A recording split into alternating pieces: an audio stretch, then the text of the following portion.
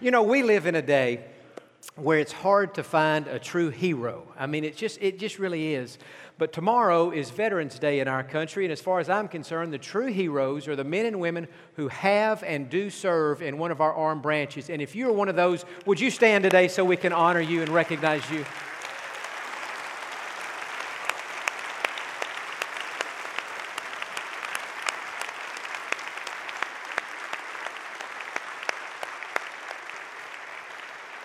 Thank you very much. Thank you so much for making it possible for us to gather in a place like this and to worship God freely without fear of anybody coming in here and shutting this service down. So thank you, and God bless you for what you have done and for what you do. Now, let me ask a question. Do we have, just curious before I get into the sermon, do we have any college football fans in the sanctuary today in the worship center? A few, have quite a few. Yesterday, I hate to brag on my Baylor Bears, but we are undefeated. We're 9-0 now, and so that's a good thing. And then a little later in the day yesterday, I don't know if you happened to see the game of the century between Alabama and LSU. All the Cajuns are clapping now, all the Cajuns.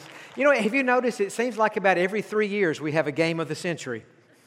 You're only supposed to have one every 100 years, but game of the century. No, it should just be the game of the year. But it was a great game, and if you saw the first of the game, you saw that the president was there. Such a big game, the president went to the game, and yet they only showed him on the camera one time, and I was wondering as the game went on, who is he for? I mean, he's trying to have, followings out of both states. I wonder who he's for, and then I had this thought.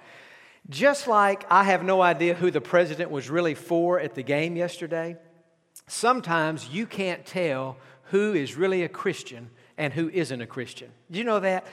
Jesus said that in this life that Christians are like wheat and non-Christians are like tares. Tares is just another word for weeds. And Jesus said the wheat and the tares, they grow together, and from a distance, you really can't tell what's the wheat and what's the tares.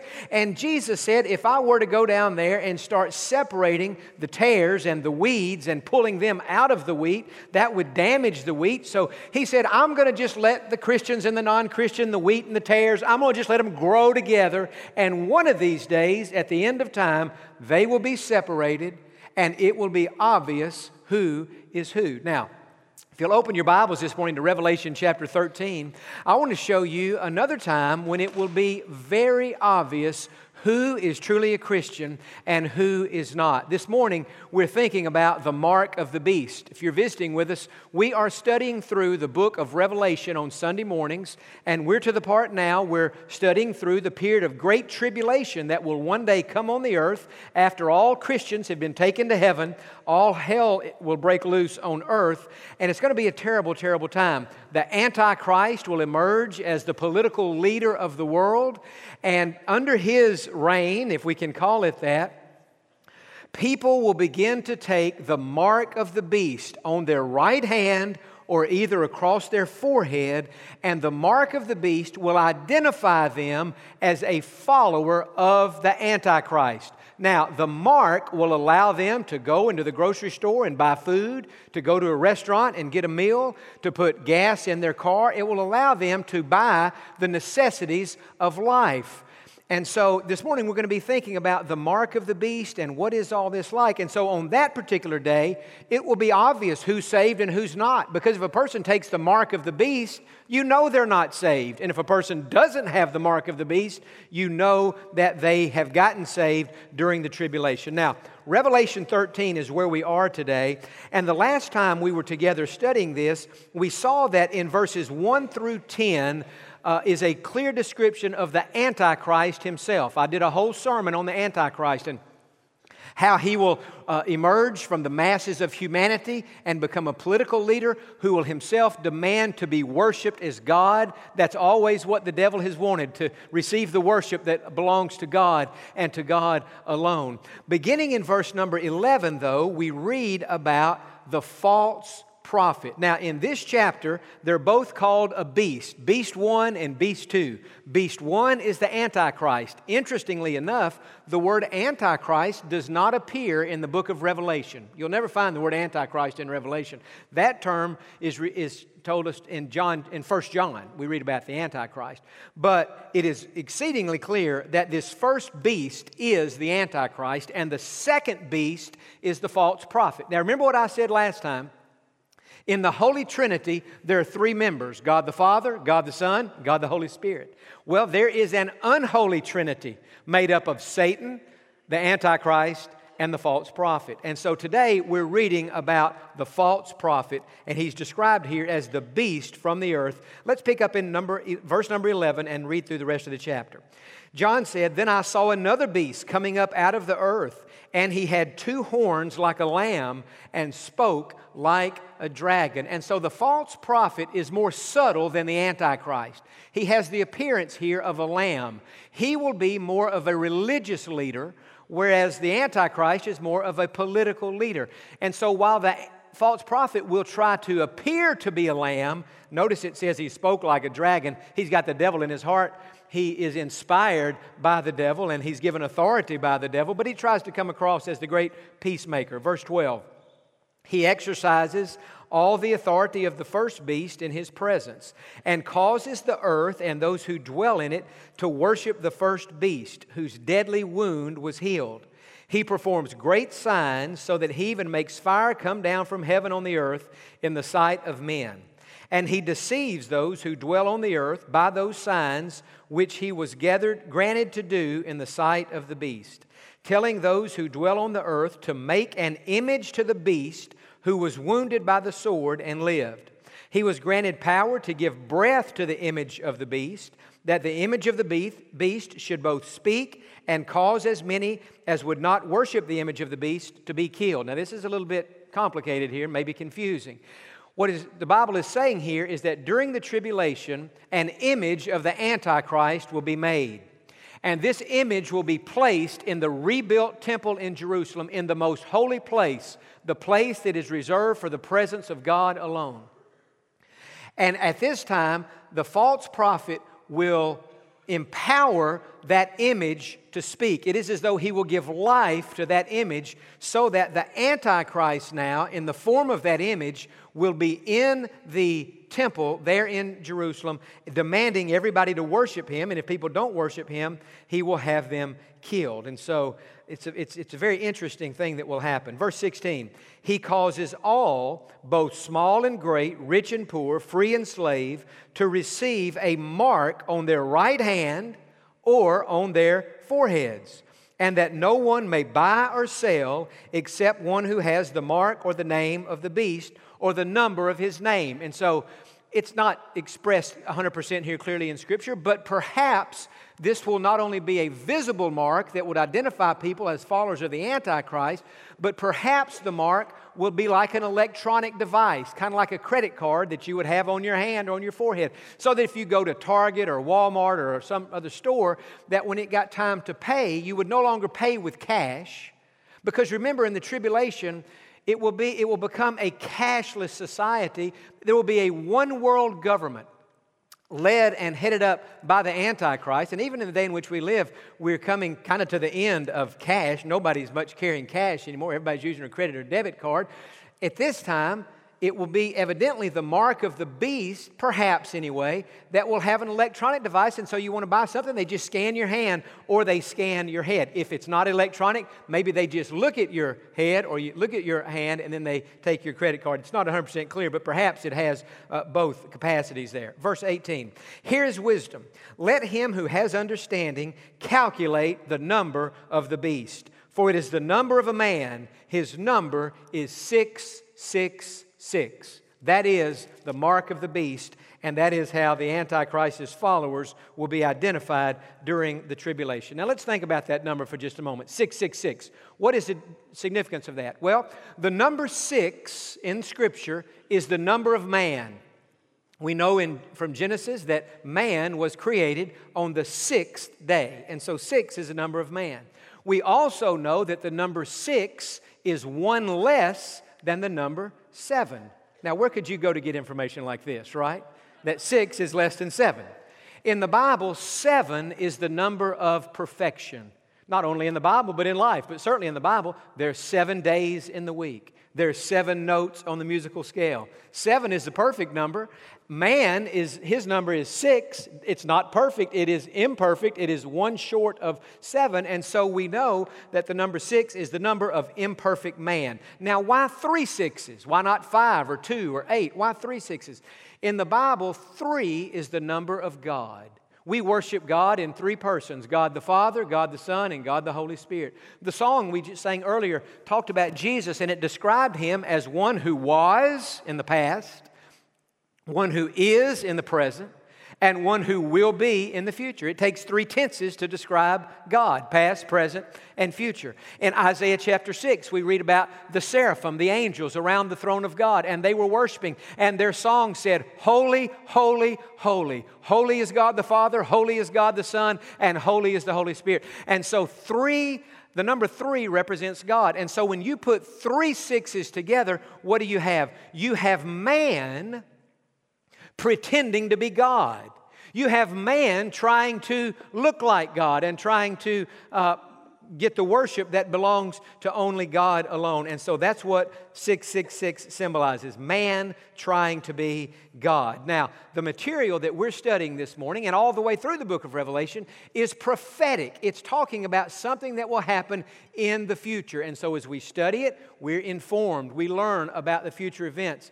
But as I was preparing this, and I'm trying to do this in most of these sermons, some I've done not as well maybe as I could have and should have, but what I'm trying to do is not just to show us what will happen in the future, but to pull out some application that we can apply to our life right here and right now that will help us to live a better life. And so the question I want to raise this morning is, what can we learn from the mark of the beast? I've already described it, we've read about it, and we understand what will one day happen, but what can we learn from the mark of the beast that will help us in our lives today? Well, 3 things, and I've placed these in your bulletin if you want to fill in some blanks. The first point has to do with how Satan operates in our life today. And here's what I want to say. The mark of the beast, like all of Satan's devices, offers short-term pleasure but leads to long-term pain. Now think about this. Short-term pleasure, long-term pain. That's how the devil works. He comes to us and he says, if you'll get away from the Bible, if you'll stay away from the church, if you'll forget what God would have you to do and don't think so much about these things and just look at life and do what makes you happy. Do what you want to do. If you'll just do that, you will be pleasurable and you will be happy. And he's right for a little while. The Bible says there's fun in sin for a season, but eventually that fun, it turns to gravel in our mouth and it turns to gravel in our stomach and it becomes very, very bitter. So the devil always wants us to meet our own needs and just to do what seems best for the moment. He doesn't want us to look at the consequences of our behavior. Now, during the tribulation, that's what the mark of the beast will do. Think about it. The people who take the mark of the beast can go to Walmart. They can go to the restaurant and eat. They can put gas in their car. They can travel. They can function. They can have the necessities of life. And the people who refuse the mark of the beast can't do any of those things. And so those who take the mark of the beast will think, we have clearly chosen the right side to be on. The mark of the beast is enabling us to do all these things. And so for a while, it will appear that the mark of the beast was to their advantage, but it's not. Look in chapter 14 and in verse number 9. This is the outcome. You see, the devil never wants you to see the outcome. When the devil tempts us to sin, he just wants to focus on what makes us happy right now. He doesn't want us to see what will happen later on. Chapter 14, verse 9, it says, "Then a third angel followed them, saying with a loud voice, 'If anyone worships the beast and his image, and receives his mark on his forehead or on his hand, he himself shall also drink of the wine of the wrath of God, which is poured out full strength into the cup of his indignation. He shall be tormented with fire and brimstone in the presence of the holy angels and in the presence of the Lamb. And the smoke of their torment ascends forever and ever, and they have no rest, day or night, who worship the beast and his image, and whoever receives the mark of his name. So that's how it ends. These people who take the mark and they think, man, that was a good decision, let's go have lunch.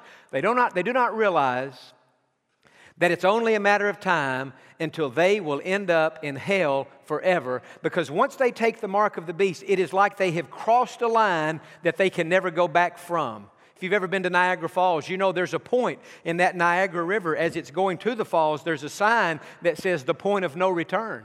And so if you're up there swimming in that area and you cross that sign, the current is so strong you can't turn around and go back. Well, in the tribulation, when a person takes the mark of the beast, they have passed the point of no return. They can't get that mark off. They have made a decision for Satan that will follow them for all eternity. And so it says to me, the devil always offers short-term pleasure and long-term pain. And let me just say one other thing while I'm talking about the devil here.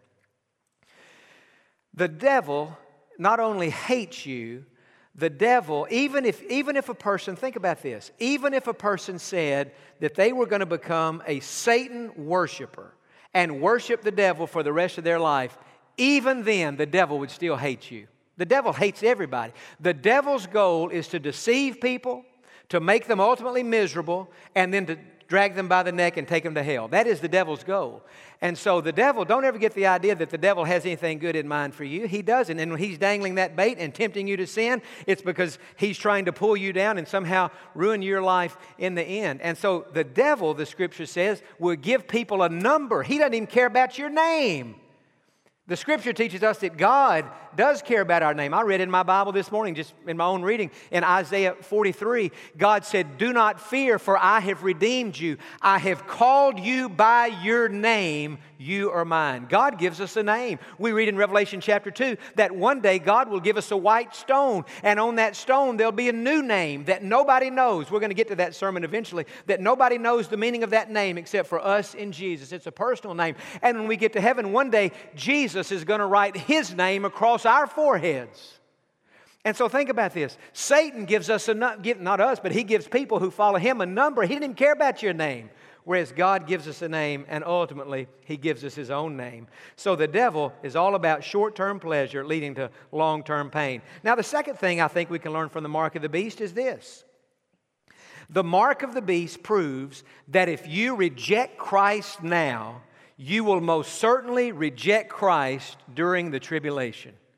If a person hears the gospel today and chooses, they understand, it's not like they didn't understand, they understood, and they made a willful, deliberate choice to reject Jesus Christ in this life, I believe, and I'm going to show you a verse in just a moment that I think teaches that during the tribulation, that person will not be able to get saved. Now, let's go to 2 Thessalonians chapter number 2. This is a verse that I've been wanting to bring out at some point during our study and just haven't had the right time, but I think this is a good time.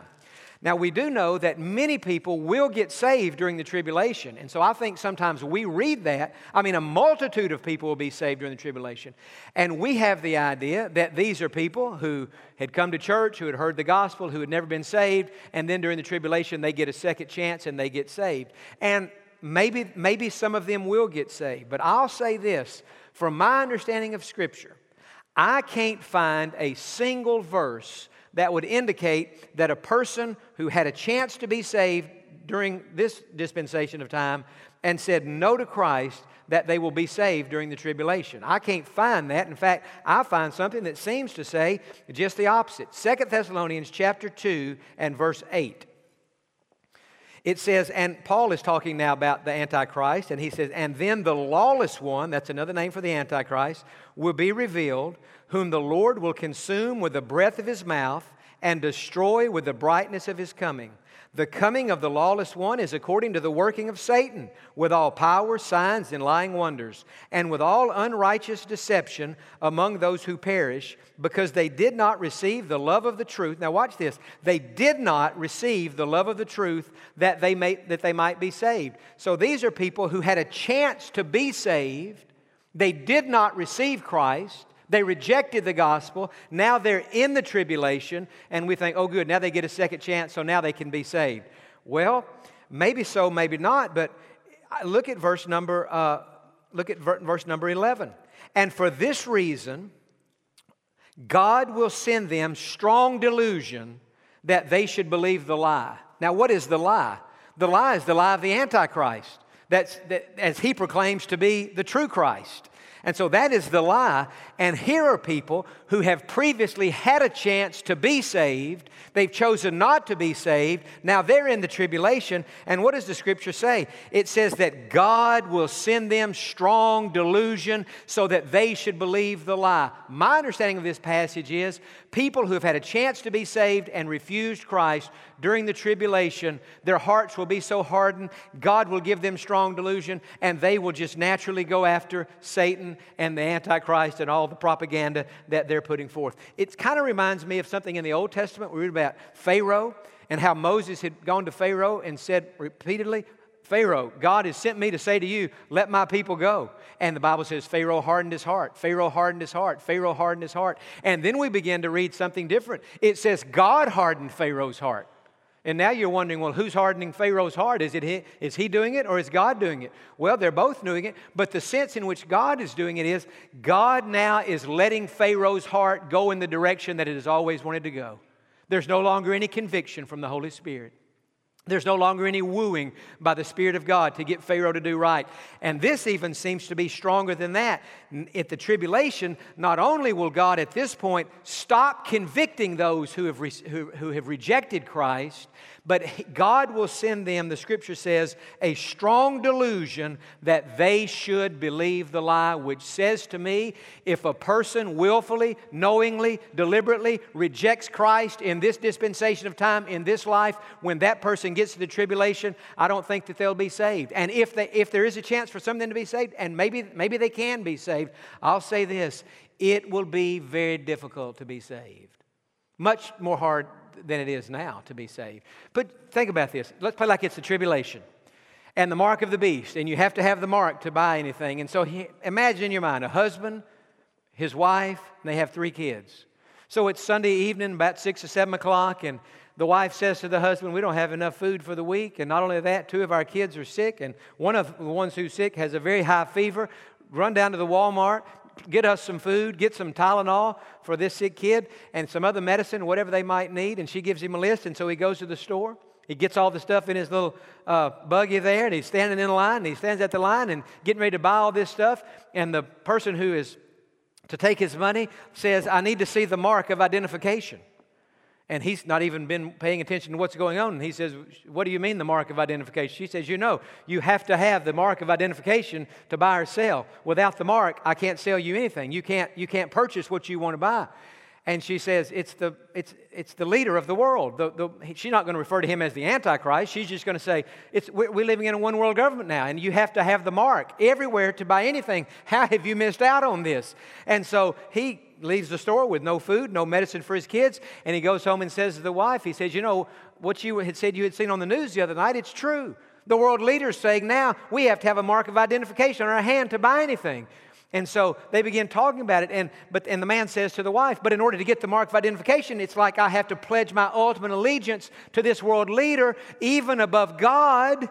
And I was always raised to reverence and honor God, and even though this man won't be saved, he's saying, I still don't feel comfortable pledging my ultimate allegiance to this world leader. And she says to her husband, what kind of father are you?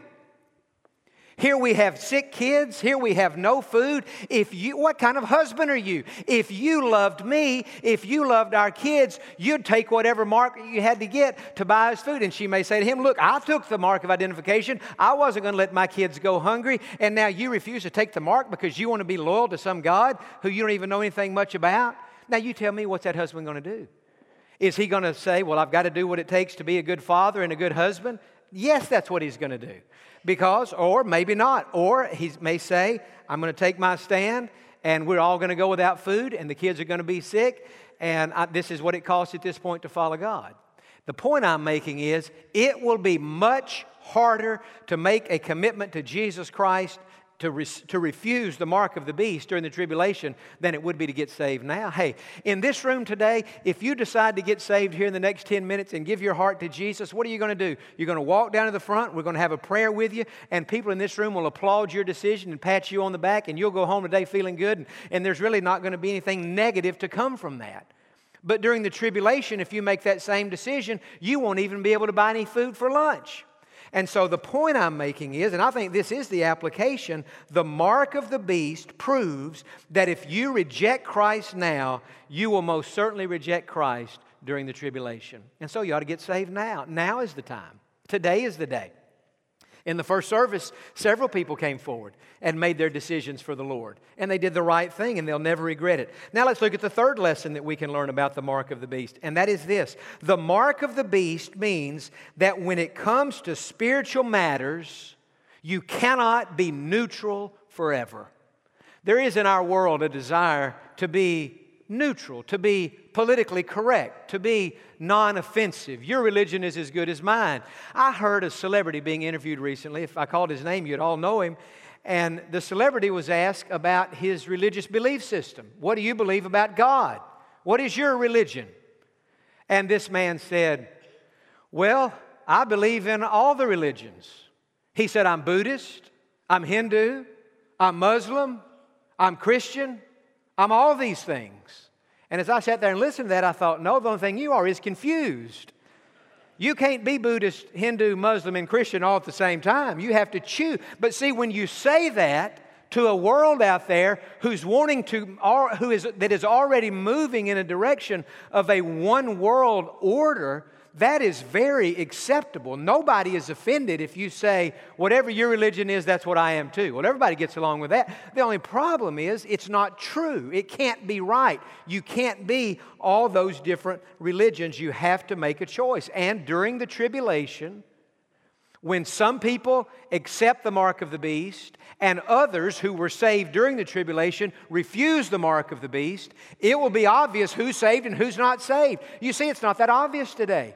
Again, the wheat and the tares are growing together. Many who are not saved are professing to be saved. And they're saying, Lord, Lord, I've given my heart to Jesus. I believe in Jesus. And yet Jesus said, your faith's not real. It's not genuine. And one day He'll say to those who've never been truly saved, depart from me, for I never knew you. And so, what am I saying? I'm saying you can't be neutral forever. You have to make a choice. We saw this, thankfully, we see it regularly here. But one of the most interesting things that I've seen lately happen 2 Wednesday nights ago in our Wednesday night worship service in the chapel. It was Game 7 of the World Series with the Astros and the Nationals. And I loved it. I mean, the Astros had a great year. I wish they could have just won the thing, but they still had a great year. But I've got to say this, I'm kind of glad all those playoffs and everything's over with. All the big games were on Sunday night and Wednesday night, and it was hurting our attendance a little bit. And so I'm just kind of glad it's over. But on this particular night, we had our service. We were about 20% down in attendance, but we still had a good crowd, just not as much as normal. And I've been preaching on Wednesday nights about all the windows in the chapel. And on this particular Wednesday night, I was preaching about the cross window. When you first walk in that chapel, you see that beautiful cross and the rays of light, the beams of light coming out of it, and how those beams of light represent salvation and healing and everything we need from God. And so I said to the crowd that night, I said, hey, look, I said, tonight I'm going to be preaching about the cross. Jesus said, if I be lifted up, I will draw all people to myself. I said, I'm going to stand up here for about 30 minutes and preach a sermon on the cross of Jesus Christ, and I'm going to give an invitation, and we're going to just see if anybody gets saved. And so I did. When I gave the invitation, a young man came walking down the aisle. I had never seen him before, 21 years old. And he said to me, he said, I want to be saved. I said, what's your name? He said, my name's Jacob. I said, Jacob, how long have you been coming to First Baptist? He said, this is my very first time. I said, well, who invited you? He said, I invited myself. I guess when he drove by that night and saw the cars in the parking lot, he said, I'm going to go join everybody else who didn't have a ticket for the game at Minute Maid, and we're going to go to church. He said, I've never been here, but I came tonight, and I heard what you said about the cross, and I'm feeling something in my heart. And he said, I want to get saved. And he got saved that night. Now, I'm a big Astros fan, but and I told the crowd that night after that, I told them what had happened. I said 100 years from now, it won't make any difference if the Astros, the Nationals, the Yankees, the Red Sox, the Cubs, or who won the World Series, but this fellow's decision he made will matter for all eternity. What did he do that night? He made a decision. He took a stand. He made his choice. And that's what God calls us to do. What did Moses say to the people who were being so rebellious? In Exodus chapter 32, Moses said, whoever is on the Lord's side, come to me. What did Joshua say in chapter 24 of his book? He said to those people who couldn't figure out which way to go, he said, choose this day whom you will serve, whether the gods that your fathers served on the other side of the river, or the gods of the Amorites in whose land you dwell. But as for me and my house, we will serve the Lord. Joshua said, you've got to choose. Moses said, you've got to choose. Jesus said, come to me. He's saying, you've got to choose. And yet in our day, people don't want to choose. They choose not to choose. And yet they don't understand when they choose not to choose that they have chosen. They have chosen neutrality, and neutrality is the wrong decision. We're either for Christ or we're against Christ, and during the tribulation, it's going to be very obvious. A few weeks ago, as I was preaching about those chapel windows, I got to the window of John the Baptist baptizing Jesus in the Jordan River.